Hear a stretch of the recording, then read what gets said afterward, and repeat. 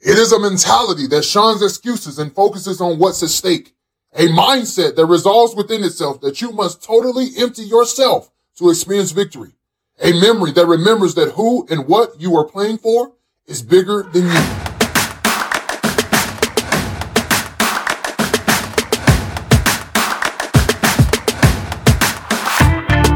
What's up, everyone, and welcome to the Fourth Quarter Christianity Podcast. If you're new to the podcast, please subscribe to the podcast.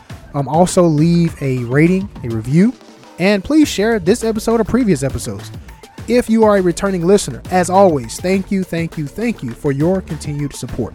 Tonight, we are continuing our Mother's Day series. We're on night number 3, and we have Tori Gregory and Madison Bittiger as our guest speakers tonight. I'm confident that this episode will be of no less value than those prior to it.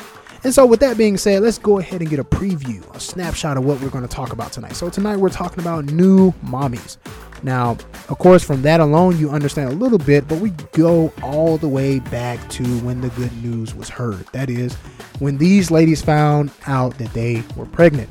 We go all the way back there. And then we transition to the birthing experience, and then we go to when things changed. You got to bring the baby back home, right? And so it was just a very encouraging episode, very detailed, but it was very practical, and that's what we look for in this podcast. So I'm not gonna spoil anything else for you. We'll just jump right into the episode with Tori Gregory and Madison Bittiger.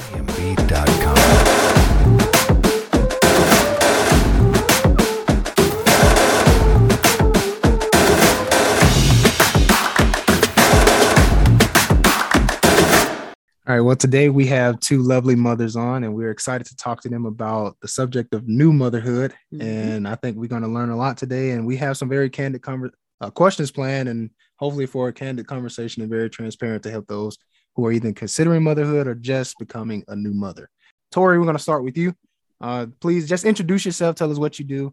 How old is your baby, and, how many and stuff like that. So. Hi, I am Tori Gregory. My husband is Connor Gregory. We are a minister family in Trinidad, Colorado. I became a mom last year. My daughter Ada is almost 8 months old. She turns 8 months old next week, and I can't believe it's gone by so fast. I thought it was going to go really slow, but it's crazy. But yeah, so I'm a new mom. And then Madison, who's with us, she was like, I mentioned this to Danielle and Key earlier, but she was a big resource for me as I was becoming a new mom. And so I know she's going to have a lot of good information to share tonight. But yeah, I'm so honored to be on here and to talk to you guys. Well, thank you, Tori. We're looking forward to having a conversation with you. Madison, how about you? Tell us who you are, where you from. Tell us a little bit about your husband and your baby. Hi, I'm Madison Bittiger. I'm new mom to a spunky 14-month-old baby named Ella Parker. She is the light of both of our lives. She's changed everything for the better. My husband is he's preaching part-time now, but we are from Coldwater, Mississippi, and I'm a registered nurse, ER nurse.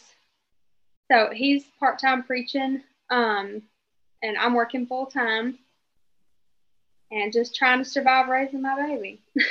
I understand. I think, boy, that's an accurate subscription, right? Yeah, go ahead. Survival. It's all about survival. Yep. I think we're all surviving at this point. Yep. Yeah. Pretty much. Well, we're glad to have you ladies on. I mean, I'm looking forward to the conversation. I think it's going to be a good one. So, without further ado, we're just jumping to the first one, right? And I'll yield to you. I'll let you ask the first one. Okay, ladies. Now, have you always wanted to be a mother? And did it happen in the time that you hoped for? And we'll start with Madison first. Yes, I've always wanted to. And I'd say, yeah, it happened really exactly when we wanted to. We always planned on having a baby like maybe a year or two after we got married. And we made it a year. Boy, yeah. All right. We didn't have ours when we wanted to. You want to speak to that? I think I should let Tori go. Okay, yeah, we'll yield to you. So yeah, I have actually always wanted to be a mom. Growing up, that was my dream job, was to be a stay-at-home mom. But then when I got into high school, like my friends thought it wasn't cool to want kids, so I was like, oh yeah, I don't want kids either. But I definitely always did. And then as far as if it happened when I wanted it to, no, not at all. But we, Connor and I, we had always wanted to have kids right away. I always wanted to be a young mom and, have all my kids before I turned 30. I had like this plan of when, I was going to have my first baby, and then I was going to wait 2 years and have my second baby. And so like by now I should be on my second or third, but yeah, so that was a little bit of a stressful time because we tried for a couple of years without, getting the result that we wanted. So that was, a period of time in my life that I had a lot of anxiety and I was really emotional. And, we tried for like 2 years before we found out about Ada. And I know that's like a drop in the bucket just compared to some couples who try for, a decade or more to have a baby. But yeah, I think it happened at the right time. It was supposed to happen. So I am grateful for that, but not in the timing that I had expected for myself. All right. So, not to divert too much, I do have a quick question for both of you. So first, I'm gonna start with Madison. So you said that you work as an ER nurse and you have your first baby. Please, if you don't mind, take us through your schedule. How in the world are you able to work full time as an ER nurse and, be able to be there for your baby and have time for your family? Like, how does that work? It's really hard on some days. I work 12 hours at a time. So when I go in, I clock in at 6:45 a.m. and I don't leave usually until about 7:30 if it hasn't been a terrible day. But honestly, knowing that my baby is she's usually with my mom, and my mom is wonderful.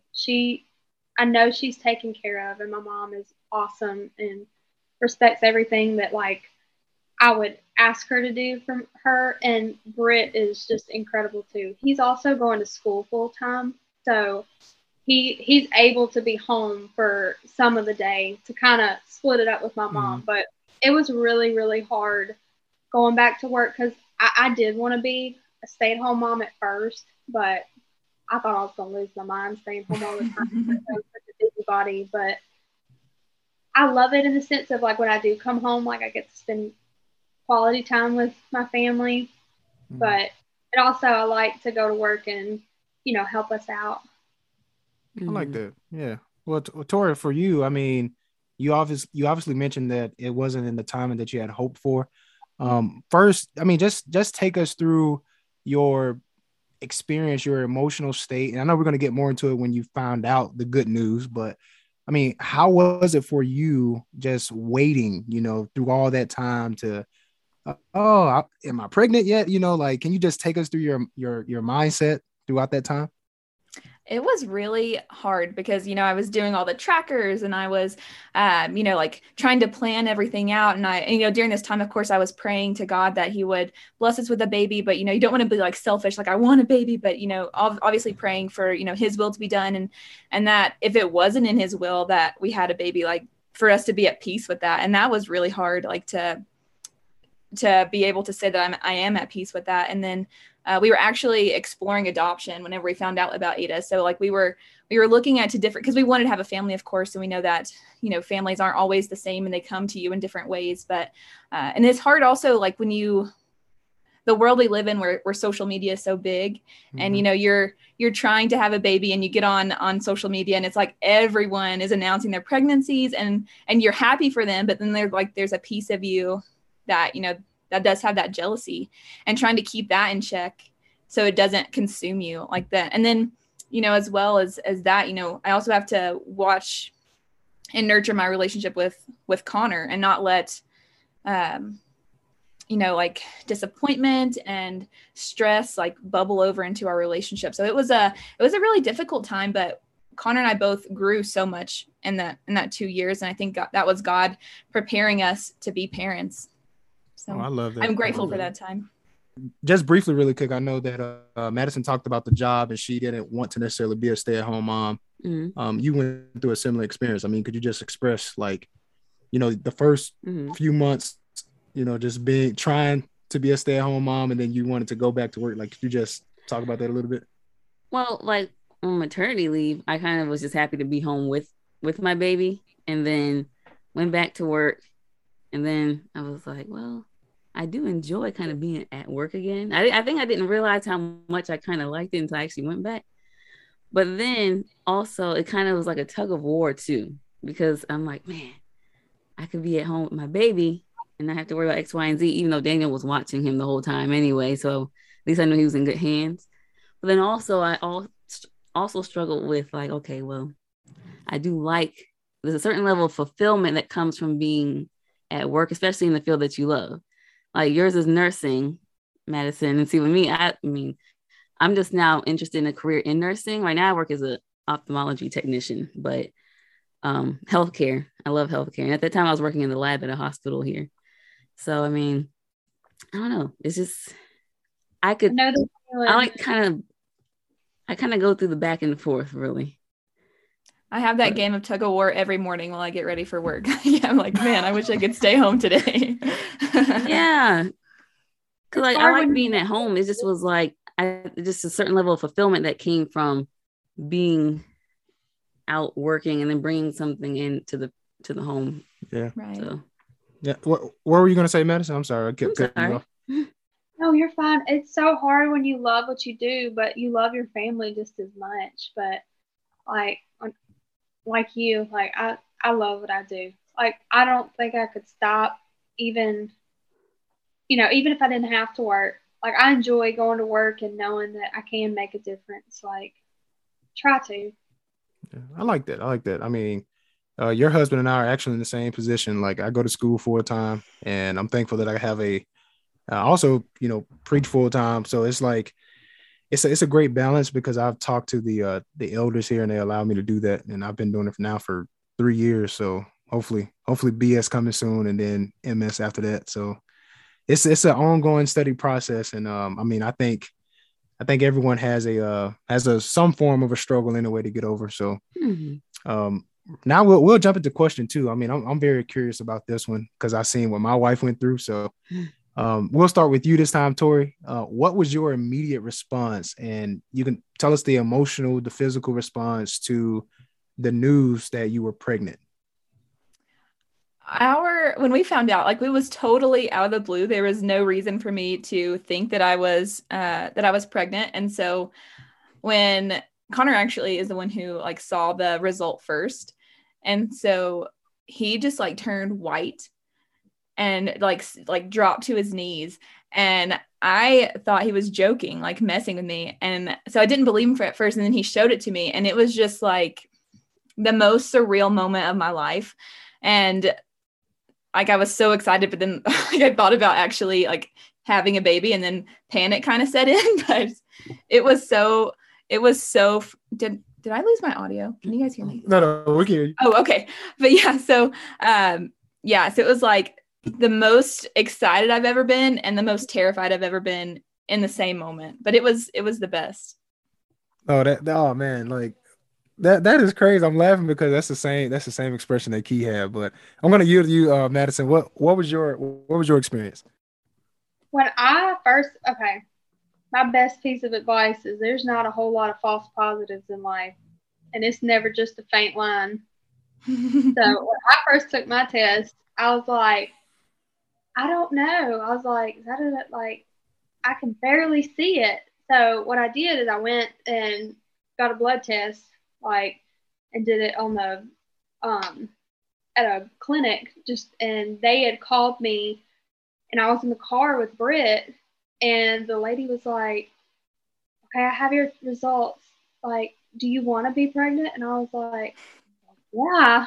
And she's like, you're pregnant. I mean, I wanted to surprise Britt, but I mean, I can't keep any type of secret ever. So, like, we both found out at the same time. And it was just like, I wanted it so bad. Like, I was trying, like, I wanted to be pregnant so bad. And when I finally, I knew I was, it was like immediate excitement, but also, like Tori said, just immediate, like, oh my goodness, like, I'm going to be a mama. Like, this is heavy. Like, Like, it's so happy, but it's also so heavy too, because I mean, this is a big responsibility ahead of you. And for the record, I cried more when I found out Tori was pregnant than I did when I was pregnant. Oh man, that shows the remarkable friendship. I mean, so Tori gave us at least a glimpse of how her husband reacted. I mean, Madison, could you just take us through how your husband may have reacted to the news? Oh my goodness, he was more iffy than me about what, like, because I mean, I was at the point where, like, you know, each month would go by and I wouldn't be pregnant, and I would just get so sad, and it'd be like, you know, 2 or 3 days of me just being sad. And I think it hit him, like, you know, for him it was like, okay, well, you know, we're trying to get pregnant. And then when it was like, oh shoot, we're actually pregnant, like, I think it just was like immediate, like, this is real for him. Like, so he was like excited, but like it took a while for the shock to wear off of him. I agree. Yeah, I think and Tori, I was the one who found out when Key was pregnant. I grabbed the pregnancy test and I looked, and she thought I was joking with her too. I was like, I looked at it, I couldn't say anything. I just didn't know what to say exactly. I was just like, and she was like, "Quit playing. You playing with me?" I was like, "No." I said it. She was like, "No, it's faded. It's faded." And so, kind of like you, Madison, Key took, I think, what, 3, 4 pregnancy tests? Like 4 of them. And then after that, she went to the doctors and got another that was one. Like the 5th one, I think. Yep. I think I took 7. Oh man, yeah. I was like in disbelief. Yeah, yes, that's what it was for me, because at first I had thought I saw the little faded line, and I was like, no, I put it on the counter. I said, it's not finished yet. Maybe, you know, I had like other tests too. I said, okay, I'll just use another one.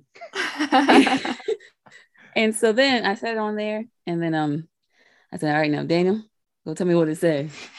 And I was staying in the dining room, and he went there, and he was like, he had a little look down. There's 2 lines on it. It says it's positive. No, it's not. Stop playing, Dan. So, but yes, yeah, it was great. I was in disbelief as well. Mm-hmm. So I had to take like multiple ones. I took one the next day, then I think the day after that, and then I went to the doctor at the end of the week, and was like, okay, I got like 4 positive pregnancy tests. Is this probably positive? Yep. So, I mean, I wanted to touch on this too before we skip past it, but like, how did you feel physically? Like, so we get the emotional part, but I know some mothers and soon to be mothers want to know too, like, what can they predict to expect physically when you find out that you're pregnant? And I guess we'll start. I forget who I started with last time, but Tori, if you would start with this one. Yeah, so I had no idea like what to expect. I just thought you like wouldn't feel anything. I know for me, I didn't feel any different for like the first couple of weeks after I found out. And then I started cramping really bad, and I was terrified. I was like, uh-oh, like, am I losing the baby? Then you like look up. My advice is to not go to the internet. Like, if you have any questions while you're pregnant, because I freaked myself out on multiple occasions. But yeah, so it was like, it's talking about like an ectopic pregnancy. And so I was calling my doctor, and I was like, I need, like, what's going on? It's on one side and it's really painful. And they're like, are you having, bleeding and things like that? But yeah, so that was my experience. I didn't get like nauseous right off the bat or anything like that. I really just felt normal. And then I had like cramping for like a week, and then it went away, and then I got super nauseous. So. Okay. Madison, how about you? I honestly had heartburn like through the whole thing. Like, that was my number one. Like, I had always on my person, like Tums, Pepsid, just about anything you could think of. But I got nauseous, but it wasn't as bad as some people. I think, Tori, you had it pretty bad. I never got that bad off. I remember that much. How about you? Yeah, I never really had morning sickness unless I ate too fast. So I got like more sensitive to things I could normally do. I couldn't do anymore in that regard. But yeah, I didn't have any morning sickness. I did have the cramping really bad. And then I'm like, oh gosh, is everything okay? Especially with the ectopic pregnancy. Yeah. Google can be your enemy. Mm-hmm. So I'm like, oh Lord, what's going on? You know. Then of course she's freaking me out because I'm like, what? I don't know. And while I was concerned, I was just like, I don't think it's that bad. You know, I talked to the doctor and that kind of stuff. And they're like, oh yeah, just look for X, Y, and Z. Yeah. But yeah, I didn't have any morning sickness. It just was the cramping and the sudden hunger. Oh yeah. That increased for me. My morning sickness lasted till I was like 20 weeks, and I had to take medication for it and things like that, which some people last their whole pregnancy. So I'm very grateful that mine did not, because it was a little bit miserable, but yeah, it was intense there for 20 weeks. Oh, man, that's still a long time. I mean, I know that's the beginning of pregnancy, but man, 20 weeks is a long time. I remember at one point I was just like sobbing in the shower. And Connor was like, are you okay? And I was like, I'm never going to feel normal again. And then after like that, 20 week, like in my second trimester, towards the end of my second trimester, I just felt great. And I was like, like I feel like myself. Like I was freaked out for nothing, because I really thought like that was going to be the rest of my life, was I would wake up just sick from the moment I got up to when I went to bed that night. So it does get easier for sure. It's funny you say that, because I can remember being pregnant and could not remember for the life of me a time when I wasn't pregnant. Like it just felt like my life now. Like you're just like, man, like I'm just gonna be this round person forever. Like it's never gonna end. You said something similar to that too, I think. Yeah, I'm like, man, I haven't always been somebody's mama, have I? Like it hasn't been that long. You're like, man, there was life before this, So we got to be clear. I mean, what is that? So is that normal though? Like if new mothers are experiencing that right now, or soon to be mothers, if they experience the cramping, the nausea, is that a normal part of? Okay. Yeah. Nausea means your baby's healthy. Coming from a nurse, if you're throwing up, that means that inside of the cells, they're rapidly dividing, and your body is processing that as a stress response. So that just means your baby's healthy. That's a good thing. And cramping can be normal, can be abnormal. I would just ask your doctor just to make sure. I know in my case, when I talked to my doctor about it, they talked about how like early in your pregnancy, like your body is changing and those organs in your body, like your uterus is expanding. And so it's going to cause that cramping feeling. But definitely like if you are having like really serious, like extensive cramping, like I would definitely contact your doctor. If you're bleeding, make sure. Yeah. And actually, this pretty much. Oh, I can't see the screen. I can just put up on my thing. Okay. But that actually leads into the other question of how was pregnancy for you guys, but then also what was it like emotionally and physically to watch your body change right before your eyes? Because I went through some things with it. I'm still going through some things with it. And this is the second one. So we'll start with Madison first this time. It was very humbling just to watch, like, the places you will grow, like things that you water all over. I can remember sitting in the bathtub just crying. So I was like, I'm about to fill up this tub just with my person. Like, I was super swollen when I was pregnant, but it definitely humbled me. It made me appreciate, life before I had a baby. Just walk into the mailbox without being winded. Like, I did miss that. Man. But like, having Britt during that time, like, I couldn't have done it without him. Like, I honestly couldn't have done it. He was like, that was the only thing that kept me, I feel like, sane, is knowing that, like, his love for me never wavered through that time. I never questioned, does he think I'm pretty? Like, he was just the only constant. Like, when everything else around me was changing, he was just there. Like, he loved me so much through it, everything. Like, he loved me when I was crazy through all of it. Because, I was a crazy pregnant person. I really was. Like, I would just cry. Like, my coworkers I worked with when we lived in Idaho, they were like, nobody ever let her reproduce ever again. It's crazy. Tori, how about you, Tori? Yeah, it's amazing to see your body change, but then also because like you are carrying this life, but at the same time, like it's hard to see your body change because you know it's never going to be the same like as it was before.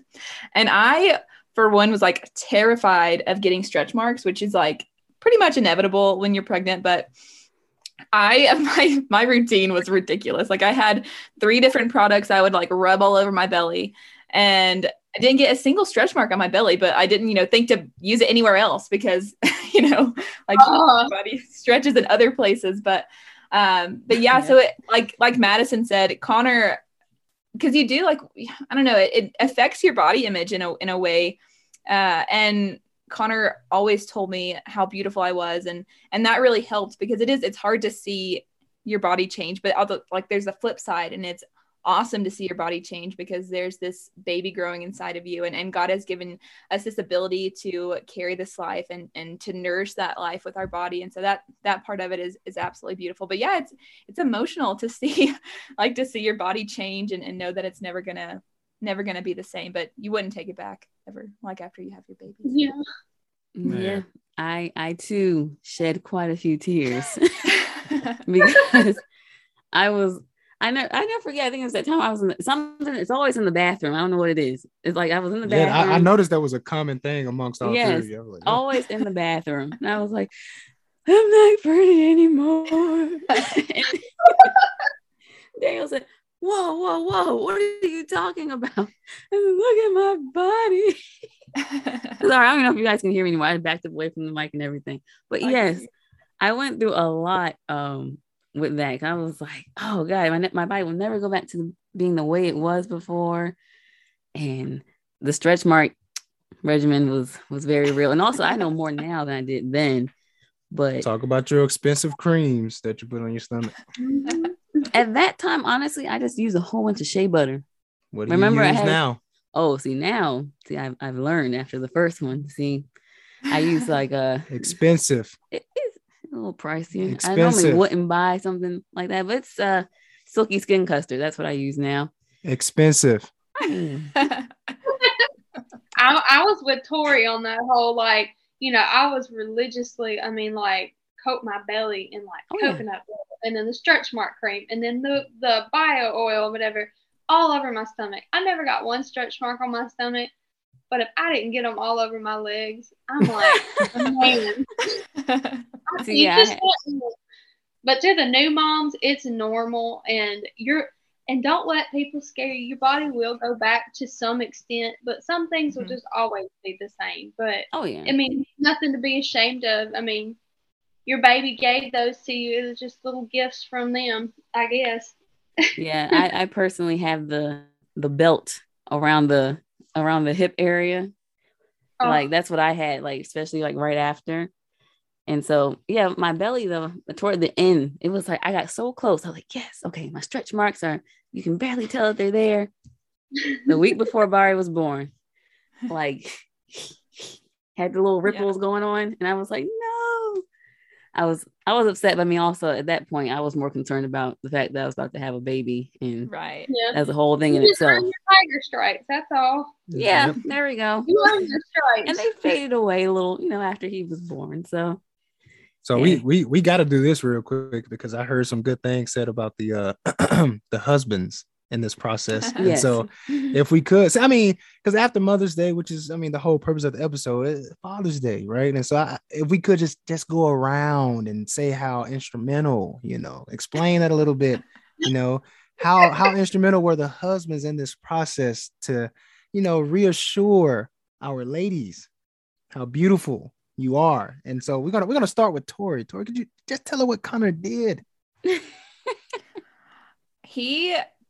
Oh man, I was very pitiful. Like I was like, I can't do it. Like, and he would just like step in, and anything that needed to be done, he did. And that was really because we have like 2 like massive dogs, and we really split the dog duty before I was pregnant, but then we had like a little bit of a scare where I was like dragged through the yard while I was pregnant. And so that was like a whole other thing that I had to like go to the hospital for. But especially after that, like he really stepped in and like took care of all of that, anything that I needed. And he was always like very conscious of my nausea, because like smells would just set me off and things like that. But he was always just reassuring and encouraging. And I mean, of course, like he had his own things going on and like stresses that he was dealing with like becoming a dad, because that's also very stressful. But yeah, like it wasn't all one-sided with me. Like he had a lot that he was carrying at that time too, and I'm very grateful that he was there in the trenches with me during pregnancy and like really helped me through it. So I'm sure your husband made you laugh a lot too, because your husband is funny. He is crazy. Yeah, he's a mess. So and Ada just like absolutely adores him. He's just always cracking her up. So it's always fun. All right, Madison, how about you? Well, tell us a little bit about what Britt did for you.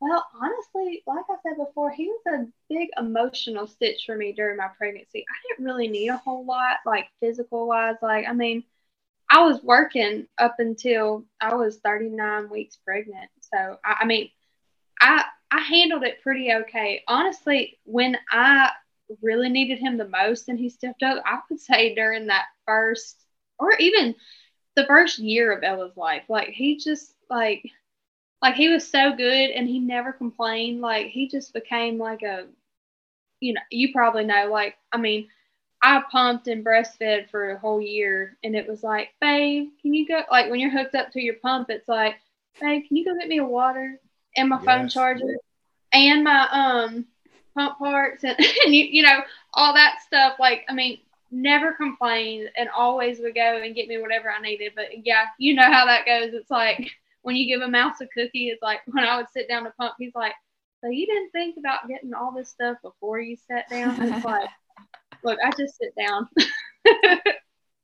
I actually had a little basket and I tried to make sure it had the stuff in it. It's just maybe after the first couple of sessions, things would run out and I forget to replace it because, you know, you're on the clock, man. You gotta get the milk ready. So I had to just Okay. Had to call you up. That is partly accurate. All right. So yes, I constantly had to run back and I would come from upstairs, downstairs, back upstairs to downstairs, outside. Maybe she forgot her charger in the car. I was everywhere. And yes, I would ask the same. I'm like, why didn't you bring that when you sat down? You know, the first time, like, I forgot, or I ran out. And I mean, of course I didn't mind the first two times, you know. The third and fourth and fifth and so forth. You know how it goes. So I got better after the first few months of this pumping life. We gonna move on. Okay. Move on. Yes, I didn't. No, you did. So here's the fourth one. What was the labor experience like? And like, were you ever afraid for your life during the delivery process? This was a big one. I even looked it up on Google and saw that a lot of women actually are related to this. So we're going to start this time with Madison. Could you just take us through your experience? Well, like I was induced. I begged my doctor because I was miserable. I was so ready to have her. I could not induce myself into labor. Like I walked for hours with one foot on the sidewalk and the other foot on the pavement. Just try anything he told me to do, I'd do it. But my labor went really awesome. Like, I mean, we went to the hospital. I got my IV. They started me on Pitocin, and like, it was really intense. I did not know that induced labor was a lot worse than natural labor, so I've heard.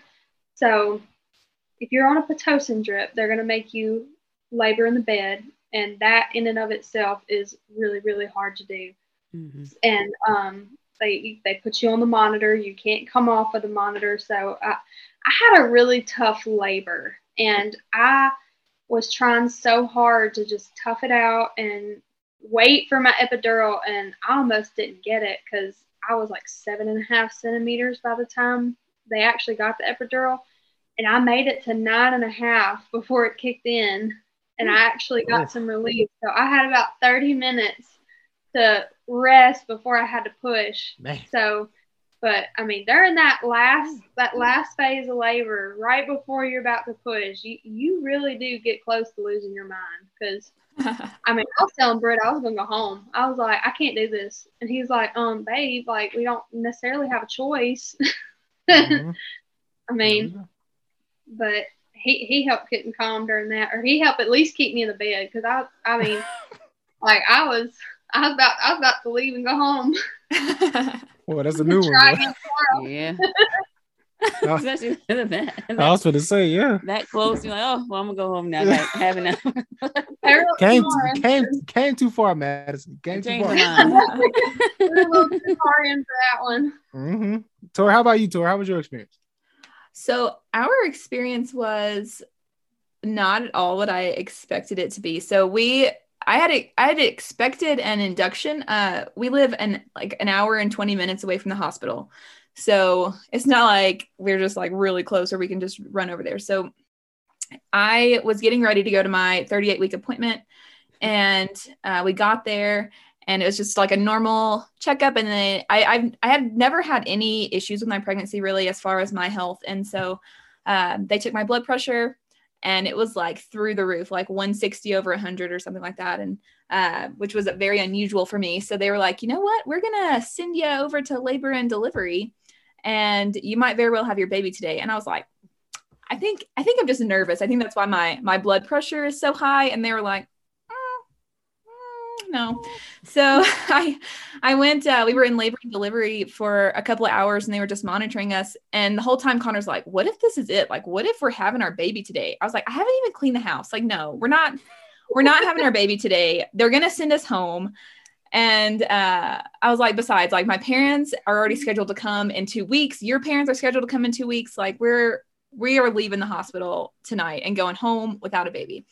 And then the doctor came in, and she was like, actually, you are having your baby today. We're going to start you on I think it's like, I forget what it's called. It's the stuff before Pitocin, but yeah, so like that was a shock. So I was just like I didn't even know how to react to that, because I'm a planner, and that did not go according to my birth plan. And so I was just kind of like in shock, just kind of going with it. I was like, okay, like, all right, let's get it started. And so they gave me the medicine, because my body had not started the labor process. Like, I wasn't dilated, effaced, any of that. And so they gave me the medicine to start the process. And then that took like 8 hours, but I didn't feel anything. Like, I was just monitored. I was just laying there in a bed, hanging out with Connor, and they fed me, and they didn't tell me I wouldn't be able to eat again. So I got like a piece of chicken. They're like, you can't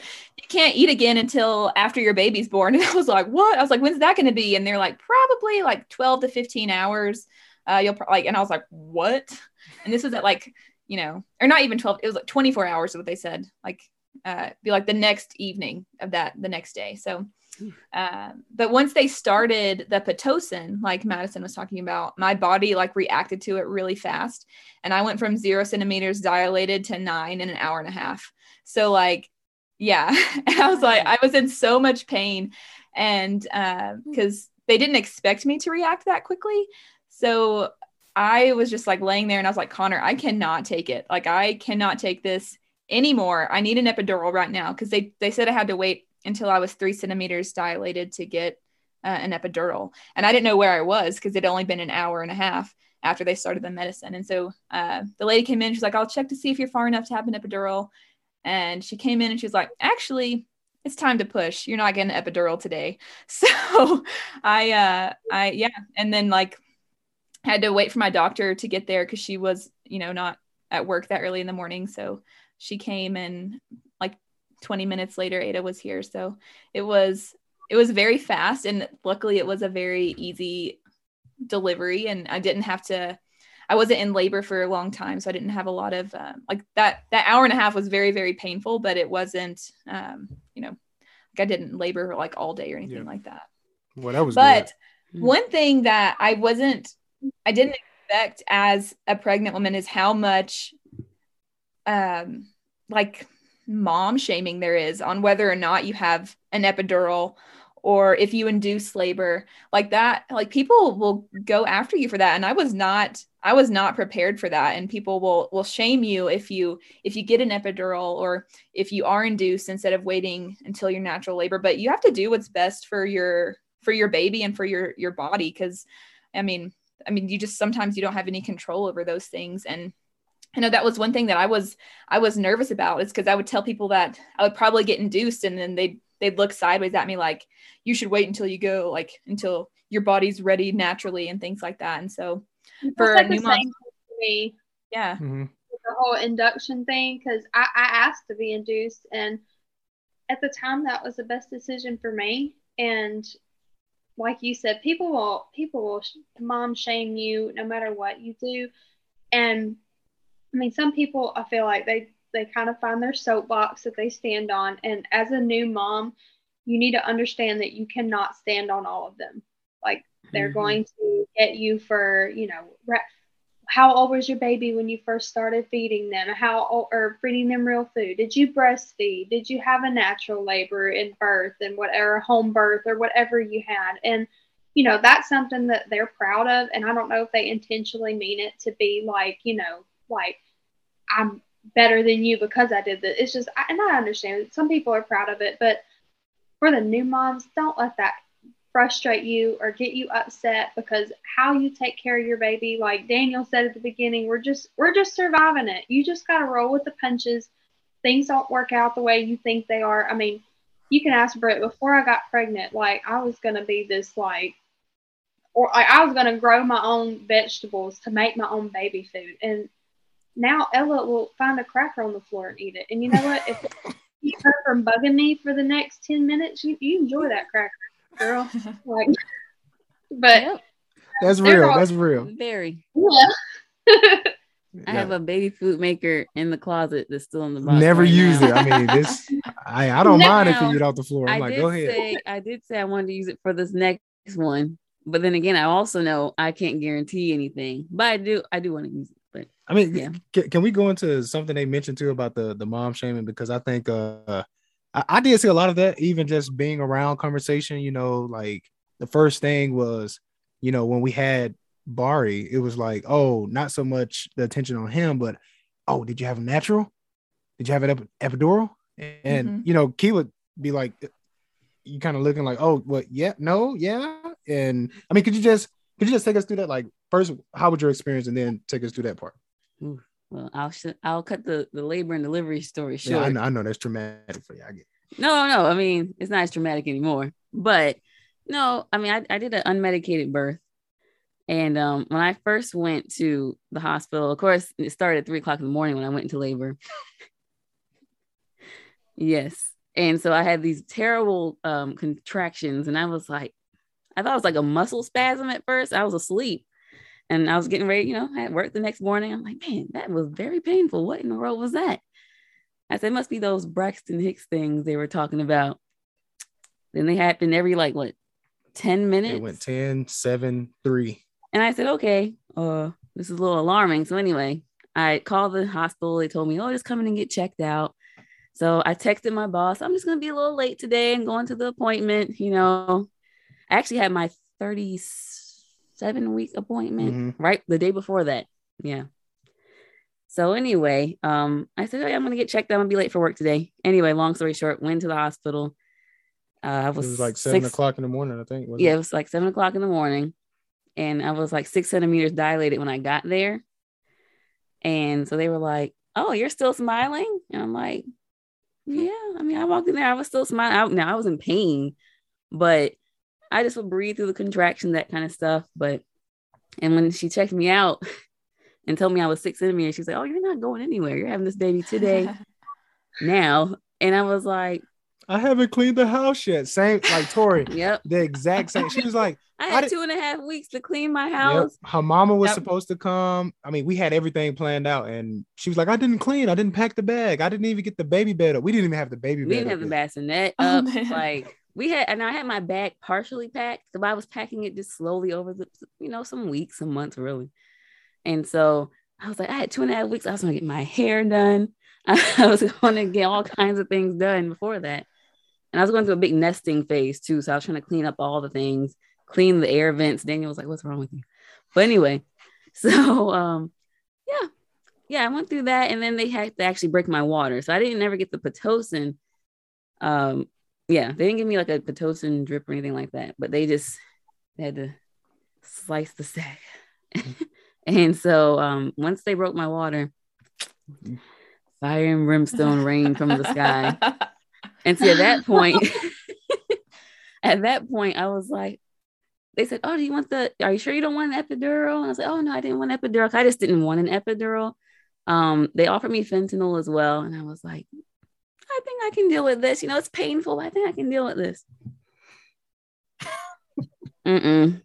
I dealt with it, but I mean, like, I was like traumatized a little bit, like for a while. Like, I think when I was about 8 centimeters, I was like, did somebody offer me fentanyl a while ago?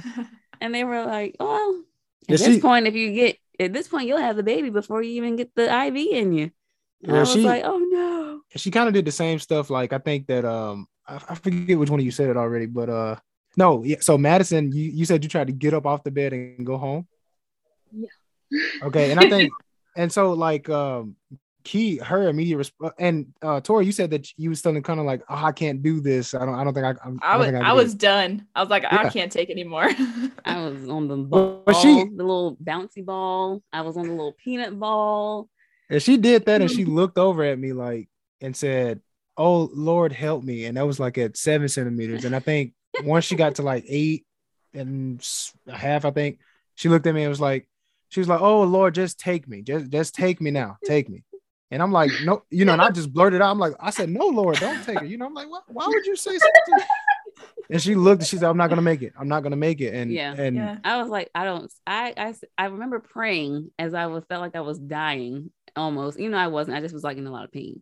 Like, it was actually a healthy birth, but I felt terrible. That's what I'm saying. Like, I didn't have any like real health complications. Like, my life was literally at risk.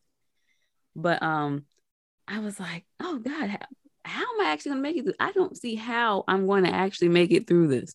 Like, I don't know if, but if I do, how? And how will I be after this? Yeah. And I remember when he said it was a punishment. That's for sure. It's the same thing I said. I was like, you think about it and everybody says it's painful, but until you get to like that, like y'all said, I feel like everybody lost their mind that last little bit of labor right before you're going to push. I was like, I literally looked at Britt and I was like, God wasn't kidding. Like, he was not playing when he said it was going to hurt, because I was about to head home. Yeah.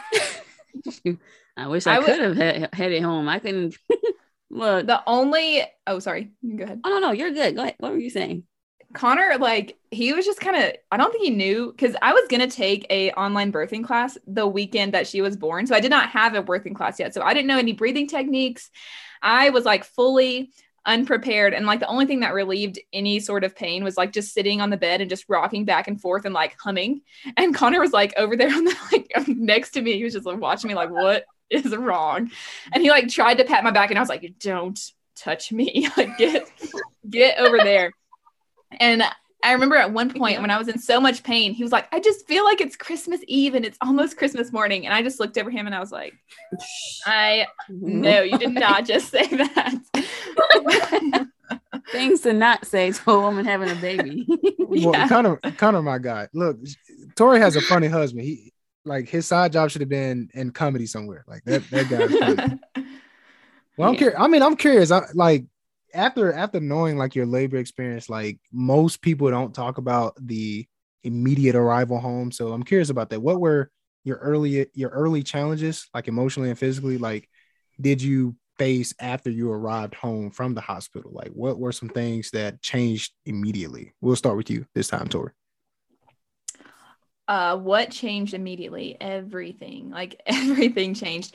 I think the most significant challenge was, which we were really, really blessed, because my parents and Connor's parents came out as soon as they found out we were having the baby. So we came home to like a full support system to help us carry that transition to becoming a family of 3. So like the morning, because especially something I wasn't prepared for was when you're nursing, and even when you're like formula feeding, you have to feed your baby like every couple of hours. And so you get up every 2 hours to feed your baby, and that is hard. So the sleep thing was a huge challenge for us. And I remember like the morning after we brought Ada home, like Connor just like sleepwalking into the living room where our family was, like holding Ada out, and just was like, here, and like just handed her off to somebody. And then thankfully they let us get some good rest. But the sleep thing was really hard. And I remember one change, because me and Connor, before we had Ada, we would love to just like go eat out at like 9:00 at night. Like we'd get in the car and then we'd go, and that stopped immediately. Like you don't go out anymore. Like I didn't see other people for like a month. And I was just like, I need to go to Safeway, which is our grocery store. I was like, I just need to get out of the house. But yeah, I mean, everything changes. I don't even know if I could just pinpoint a few things, but like your whole world changes. I like that. Yeah. Madison, how about you? Honestly, it's like the best way I know how to describe it. It's like labor here for me, it was like 12 hours. No, I think it was more than 12 hours. Yeah, it was definitely more than 12 hours. It was like 15 for me. And it's like, use all your strength to push this baby out, and then take care of it for the rest of your life. Because it was like, yep. I was exhausted. I was there at 6 a.m. to get induced. I didn't have her until like 10:59. Like, my OBGYN was like the nicest person I've ever met. He came in from his house, like he's painting something at his house. He came in with paint all over his hands to deliver me. And then it was like, right after that, you get into your room and like your baby is cluster feeding. You're up. Like, I mean, for me, it was like every 30 minutes, every 45 minutes, every hour. And it was just like latching her. And I mean, right after you start breastfeeding, it hurts. Like, it is not comfortable. Like, that was the biggest struggle for me, was trying to breastfeed. And it, like, that pain was probably worse than labor for me, because it was constant. I mean, just trying to get it right, trying to get your baby to latch the way you're supposed to. You're so nervous because you're hoping you're doing it right. You're hoping your baby's getting enough milk. And it's just so much stress. And the lack of sleep makes it so much worse. And your hormones. And, you know, for me, like, I mean, I tore a lot. So they had to stitch me up. And I couldn't walk hardly. And I could just remember crying, because I was like, how am I supposed to take care of this baby when, like, I feel weaker than I ever have in my life? Like, I felt like somebody had just, like, took all my organs and just twisted them around and, like, cut me open. And I just can remember feeling like, I can't do this. Like, how am I going to do this when everybody leaves and I don't have any more people here? And it does get better. Like, you will adapt, and your baby, like, for all the new moms, your baby will grow up and it will go faster than you could ever imagine. Like, the days are long, but the weeks and the months and the years are just like that. But once you get past that, like, that initial, you're just kind of on autopilot, just trying to make it through that first, you know, month or so, first week, month, whatever. Like, it does get better. Your baby grows up. They stop being so needy. They stop waking up every hour. But like Tori said, like, I'm like, me and my mom, like, my mom came, like, and I can remember distinctly, she was trying to peel an avocado, and I was looking for bagels that I didn't even buy. Like, that was how sleep deprived we were. Like, we,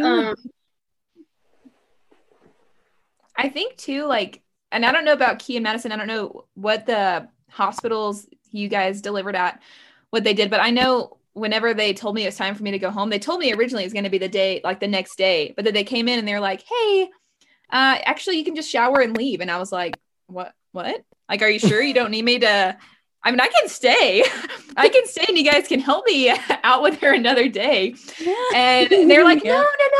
They're like, go ahead and take your shower. You're good to go. And then whenever they came in and actually discharged me, they just like throw so much information at you. At least they did with me. Like, they're like, okay, these are things you need to look out for your baby. And these are things you need to look out for you, because, you know, your bodies have just, when you have a baby, like your body goes through so much, and so you heal properly, so you don't, you know, nothing goes wrong there. But they just like, it was like that's how fast they were talking to me, and I was like, okay, like I can't, what? And they gave me like a little piece of paper with like highlights on it, like bullet points, and I was terrified the whole time, because, you know, I had an hour and a half drive back home, and so then I was nervous that we were going to get in a car accident on the way home, but then I'm like trying to remember everything that they told me to look out for, on top of the exhaustion that you're dealing with. So it's a lot when you leave the hospital, like for the first time to go home. There's a lot to process. Yeah, I was terrified to leave the hospital, because I was like, man, I said, when I go home, there's going to be no nurse to help me latch. Mm-hmm. There's going to be nobody to actually help me like pick up the baby. Cause I was like, they were in their little thing. He was in his little bassinet crib thing. And I was like struggling to pick him up, but then I have help. And of course I have him, but I'm saying, like, as far as being there, it's just a sense of security that you have when you have multiple people around, and especially trained professionals too. I mean, yeah. And so, yes, I was I was just walking out, listening to all the information, and I'm like, okay. And then tears slowly forming in my eyes. But yeah, like Madison said, like you kind of get into a flow. I think honestly though, for me, the biggest thing starting out though was the physical challenges of like sitting down hurt, standing up hurt, laying down hurts, breathing hurts sometimes. So I mean, you go through all of that, and you have like the little Perry bottles, the witch hazel pads, the super pads and underwear, all the things that come with postpartum life, and of course the emotional changes. Oh, the hormones are the worst. And I can remember I went to Kroger to pick up her vitamin D drops, and this lady looked at me and said, "How far along are you?" I was like, "I just had the baby." Like, you still look pregnant. You still feel pregnant after like those type of things. I can remember just laying there at night, and I would like pet Britt, like just sit there and pet him and pet the baby, and just cry, because I was like so grateful I had him. But like looking back, I'm like, man, I was emotional. Like, way over the top. It's overwhelming because so much has happened, and then it's like you're still trying to be a decent wife. I know for me, I personally struggled with not looking too crazy, because also I know that he was a new father, and so therefore I said he has his own stress and burdens as it is. And so if I'm over here emotional hot mess, I was like, I know he tries, you know, he's gonna be strong for me. But still, with me, I'm like, I know he's going through things too. So I was like, man, you know, I try to isolate myself and then come back and tend to the baby or check on him. So it was kind of like that tug of war. And it's the hormones, you kind of feel a little irrational, like things that were small are now bigger, or it could be vice versa, depending on what it is. So it was a roller coaster. I think the hormones probably was the biggest thing for me. So, But ladies, now, what were some of your early concerns for the baby? I know, Madison, you mentioned like milk. There's also other things like sleep, weight gain, that kind of stuff. I mean, I know we kind of just talked about it in the last question, but did you guys have any deeper challenges as it pertained to like the early concerns for the baby? I know with me, like nursing, I really, really wanted to nurse, and I just didn't get to nurse very long. And so like, I was always worried that, you know, she wasn't getting enough milk, because like, how do you tell? Like, how can, you know, obviously they're like, if they have enough wet diapers. I'm like, well, that's like, that doesn't really help me. Like, I want to know more, but I know that was something that that really stressed me out. And then Ada too, like she had jaundice really bad when she was born. And so like making sure she got enough light and natural light, and she had to like be wrapped in this like blanket that had lights in it. And so I know like for us, that was that was kind of stressful. And then she, like a couple other like concerns with her, not like serious concerns with her health, but I know like the breastfeeding thing was the biggest thing for me. But then you don't know like I forgot where I was going, but I know like the breastfeeding thing was really my big thing, like my big concern when she was born. Yeah. What about you, Madison?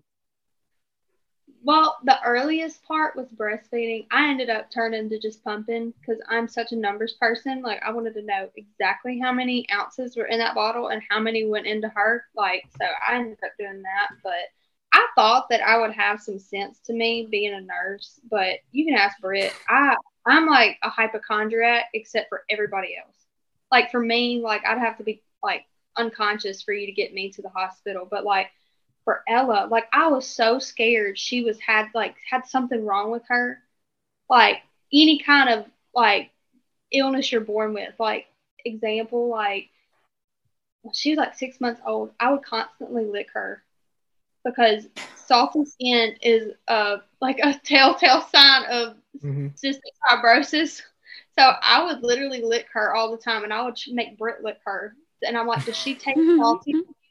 Like, I was that kind of mom. I mean, like, hypochondriac, like, so scared of something being wrong with her. I mean, she's fine. Nothing's wrong with her. But, like, I can just remember being that first-time mom and just scared to death of everything. Like, you're just like, oh, my goodness, like, she's so perfect. Like, something's wrong. Something has to be wrong. I know, like, I was always nervous for her to sleep. Like I was nervous to sleep because I just wanted to make sure she didn't stop breathing. So like even now, I don't do it as much now, but especially when she was born, like I would just wake up and just like put my hand, because she slept in a bassinet next to us, and I would just like put my hand on her chest just to make sure I could feel it like rising and falling. And I would do that all night long because I don't know, like that was my, other than breastfeeding, I guess that was my biggest thing, was I just needed to make sure, like I don't know, I just had a hard time sleeping because I wanted to make sure she was okay while she was sleeping. Oh yeah.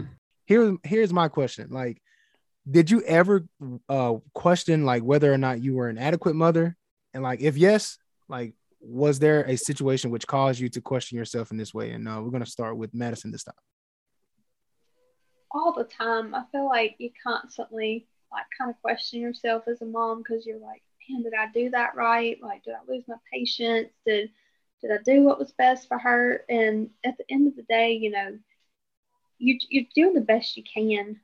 But I mean, I constantly question myself, but it's made me definitely, re-examine myself and change a lot of myself because, I want to be the best example I can for her and the most patient I can be for her because, the only way they're going to see Christ is through you. So if I don't radiate him, then what am I radiating to her? What am I showing her? So I feel like it's normal to question yourself and feel like you're not good enough, but I have to tell myself God made me enough. I like that. Tori, how about you? Yeah, I the thing that probably made me like doubt myself the most was I didn't get to nurse as long as I had hoped to. And we talked earlier about like mom shaming, and I would get on Facebook and I'd be like parts of these mom groups, and they would just put moms down who used formula. And so I wanted to avoid obviously like using formula because I felt at first that it was like, like I needed to avoid that at all cost. And so I only got to nurse Ada for about 4 months. And then we had to go to formula, and I think like that was, I mean, if you talk to Connor, like I was really emotional at that time, like whenever I made the decision to stop breastfeeding, and it was really hard for me because I did feel like inadequate because I was like, this is what my body is supposed to nourish her. And like, what's wrong with me? Like, how come these other moms can do this for so long? I didn't try hard enough or things like that. And so that it made me doubt myself as a mom. But obviously now, like I've moved past that, but I do like try and help people who do use formula, like to not feel bad about that, because you're still nourishing your baby. You're just doing it in a different way. I like that. Yeah. I mean, you both kind of touch on some deep matters that I think would, at least in my opinion, cause one to lean on someone or something. Though, of course, this is a podcast where we highlight Christianity as the primary religion that governs our lives. And so I want to touch on that now. Like, how, after having your baby, like, how did your relationship with God sort of change or transform? Like how, what exactly took place? And Tori, we'll start with you with this one. Well, I feel bad for kind of saying this, but whenever we found out about Ada, like, my desire for her to be in heaven with God one day was greater than my desire for myself to be. Like, I don't know if that sounds bad, but like, I'm set on that. Like, that is my number one goal is to do whatever I can. Obviously she's going to make her own decisions when she gets older, but it's my goal, my focus each day to do what I can so that she sees Jesus and how Connor and I live. And I know that whenever, like, I held her for the first time and I looked at her, I got this deep understanding, a lot deeper than I'd ever had before, of the way God loves us, because no matter what she does, I'm going to love her and I'm not going to regret bringing her into the world. And so that was so emotional. I think just looking at her and just seeing this glimpse of God's goodness. And I reference, like, I say that a lot when I talk about her, is this glimpse of his goodness, because they are just, they're pure goodness, and you can see God in them, in a way that I've not seen him before. And I think too, it deepened my thankfulness to him, because I am undeserving of her. Like, she, and to have a baby who is healthy, and I can bring her home, and I don't have like major health concerns for her. Like, I am so thankful, and my thankfulness just grows each day. And so I know that has really transformed my relationship with God. But then also, like, because I want her to grow up and be a Christian, I take the time to like teach her, and that's helped my own Bible study, because I want her to see me do Bible study, and I want to study the Bible with her. Even though she's only 8 months old, we read like from her Bible story book each day, and like, just to plant those seeds in her. Okay. Madison, how about you?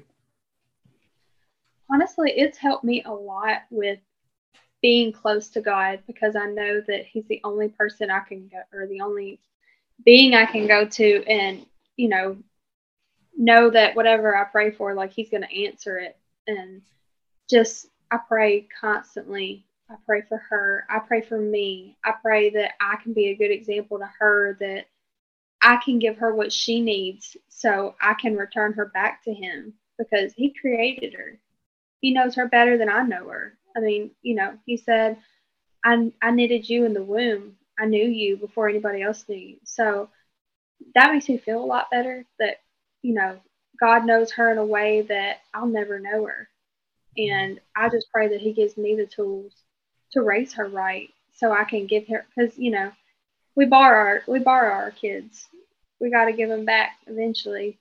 Mm-hmm. And I just pray that I make the right decisions. I mean, make me a better mother. And honestly, before I even pray to be a better mother, to be a better Christian, because that's what I want her to ultimately be.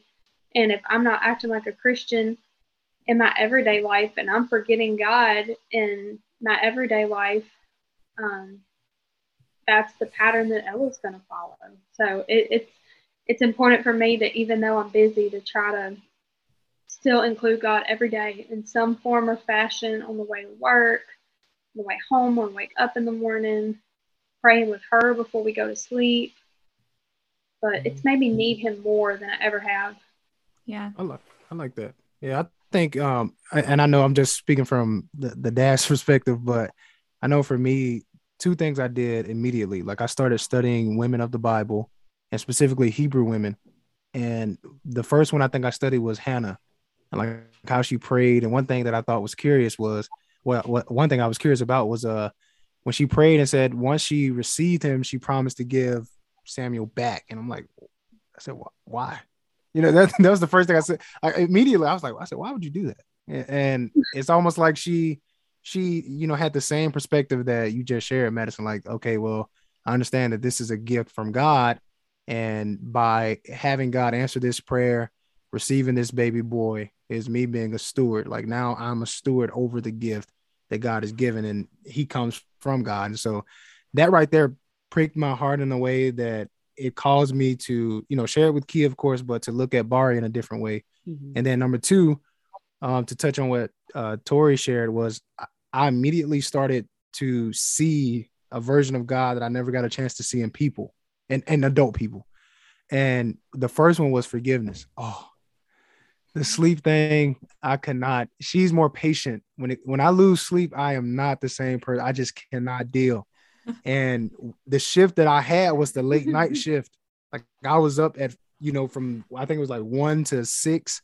That was like my span. The only time I had to wake up when, breastfeeding, but I would be rocking him and I'm drunk. Like I'm my head, you know what I mean? Like, and I'm drunk with sleepiness.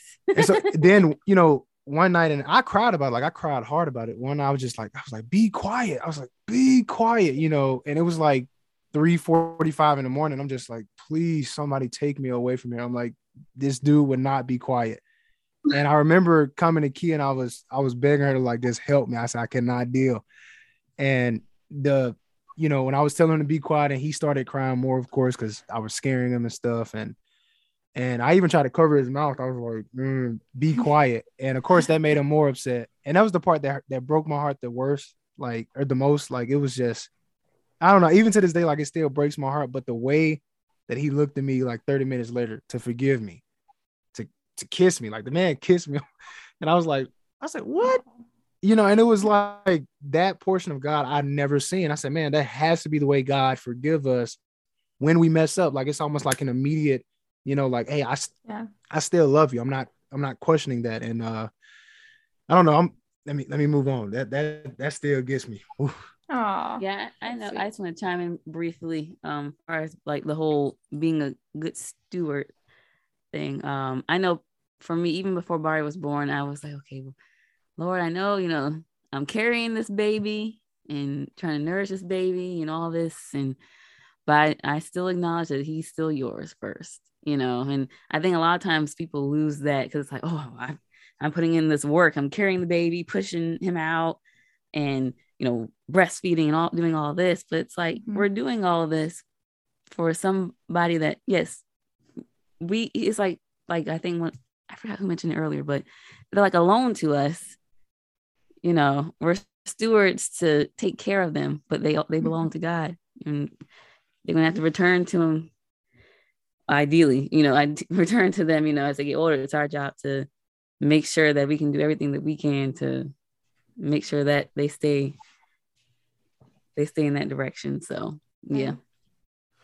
So we got one more, and I've thoroughly enjoyed the conversation and learning from you all. And I mean, some of the stuff that you shared it's just remarkably insane how the experiences are similar. Like, even though we're across the country from each other, and it's like the experiences are still the same. And so I'm just, how would you, like, what practical advice would you give to newer mothers or mothers to be? And we'll start with Madison this time. Honestly, be patient with yourself. Give yourself grace. Like, don't sweat the small stuff. Look at the big picture. And like, I actually wrote down some verses that I studied that really, really helped me understand. And one of my favorite ones is Matthew 18:1-3. At that time, the disciples came to Jesus, saying, "Who is the greatest in the kingdom of heaven?" And calling to him a child, he put him in the midst of them and said, "Truly I say unto you, unless you turn and become like children, you will never enter into the kingdom of heaven." They're closer to being like Jesus than you are. And I feel like understanding that really humbled me. And I have a lot to learn from her. And it's not just she has a lot to learn from me. Like, her innocence and her purity and everything that she is, like, she's closer to God than I am. And, I feel like understanding that can help you be more patient and help you to understand, that they are different than you. And just to give them grace that, you hope that one day they give to other people. Okay. Tori, how about you? Yeah, I had actually written down what Madison said, like have grace, but also like don't compare yourself. Don't compare your baby to other people because I mean you I mean like I know I've talked to friends and our babies are the same age and they're doing different things and you know maybe you know your postpartum body is different than mine and you can let that little monster go on your back of comparison and then it robs you of the joy of your newborn. And I know the other thing I wrote down was like soak up every moment and just be present in that. Don't worry about like all the different things that you have going on because they are only little for a little while. And I know that when Ada was a newborn and she was so tiny and laying on my chest, I was like, man, it's gonna be forever for her to roll around and to crawl and to, you know, hold her own bottle. And I was like, it's going to be a while before she's a little independent, you know, person, but it goes by so fast. So just soak up every single minute that you can and be present and don't let those negative like comparison thoughts in and rob you of that special time with your baby. Yeah, but I forgot who said it. What comparison is the thief of all joy? Was that one of our presidents that said that, or was it? I forgot. I'm used to hearing it, but I forgot who originated the quote. Yeah. I mean, that's so true, though. I mean, I can yield to you if you wanted to add anything. Oh, honestly, I think they covered it first. I mean, the comparison thing definitely. I mean, throughout the whole episode, we've talked about the whole mom guilt, mom shaming, that kind of stuff. Just kind of have an idea of your own vision for your baby, your family, now and for the future. And of course, you know, take every advice with a grain of salt. You know, some things you'll accept. Oh, okay, you know, that's a good idea. I love that. And then other times it's like, okay, well, thanks for sharing. You know, and then you don't take the advice. Yeah. So it's kind of like, you just kind of people are going to give you stuff. People are going to give you whether it be physical things or words of wisdom, and it's up to you. Like I said, I found that having a vision for my baby, but just in general, my family, was what helped me to stay in line and keep your sanity with all the advice coming at you. So, well, yeah. I have thoroughly appreciated the conversation and thank you guys for letting me sit on. It has been remarkable for me just to learn the perspective from new mothers, because as I said at the beginning, I always hear grandmothers and great grandmothers talking about their experience, like, oh, I know what you're going through, you know, but I'm like, man, how does a new mom feel about it? And you guys, I think, did a remarkable job just, you know, expressing and being very transparent. So you wanted to add anything? Or yeah, I thank you ladies for joining us, because like I said, we can learn from each other. And even like Daniel said, with the older women, of course you learn a lot of wisdom from them, but there's something about what people going through around the same phase that you're going through in that phase of life.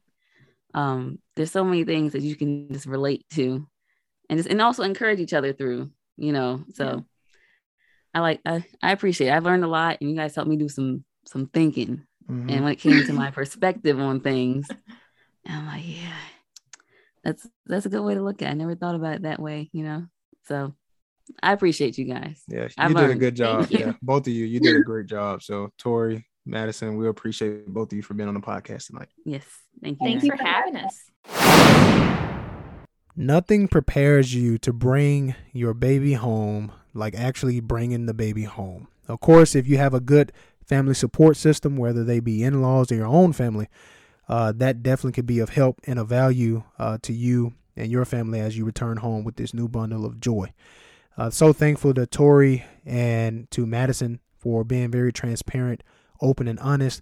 I told you guys at the beginning, it's very detailed, but I think it was necessary because these are some of the things that I believe when we talk about them, we can relate to other people and what they go through. And so this was very eye-opening for me, and being able to watch my wife throughout this process and being able to do that again. So to those mothers out there who are new mothers or thinking about becoming mothers, hey, listen, I hope this podcast or this particular episode of the podcast was especially beneficial for you.